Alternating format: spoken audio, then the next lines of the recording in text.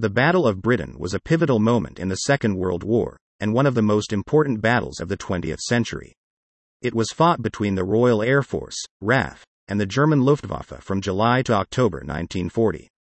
It was the first major military campaign to be fought entirely by air forces, and it was a decisive victory for the Allies. The battle began in the summer of 1940, when the German Luftwaffe launched a massive air offensive against Britain, with the aim of destroying the RAF and gaining air superiority over the country. The Luftwaffe was well equipped and had superior numbers of aircraft and pilots, but the RAF was determined to defend the country from invasion. The RAF adopted a strategy of defending the country from the air, using their radar and fighter planes to intercept German bombers and fighters before they could reach their targets. The RAF also used their own bombers to attack German airfields and factories, in an effort to weaken the Luftwaffe's air power. The battle was fought in the skies over Britain, with both sides suffering heavy losses.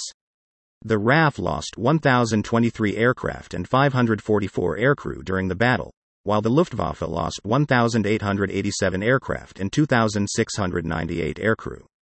Despite these losses, the RAF was able to maintain its air superiority, and the German invasion plans were eventually abandoned. The Battle of Britain was a major turning point in the war, and it was a significant achievement for the RAF.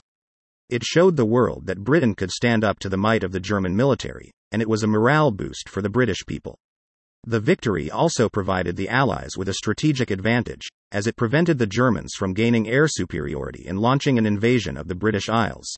The Battle of Britain was a costly victory, but it was a crucial one. It was the first major victory against the Nazis, and it provided the Allies with the momentum they needed to eventually win the war.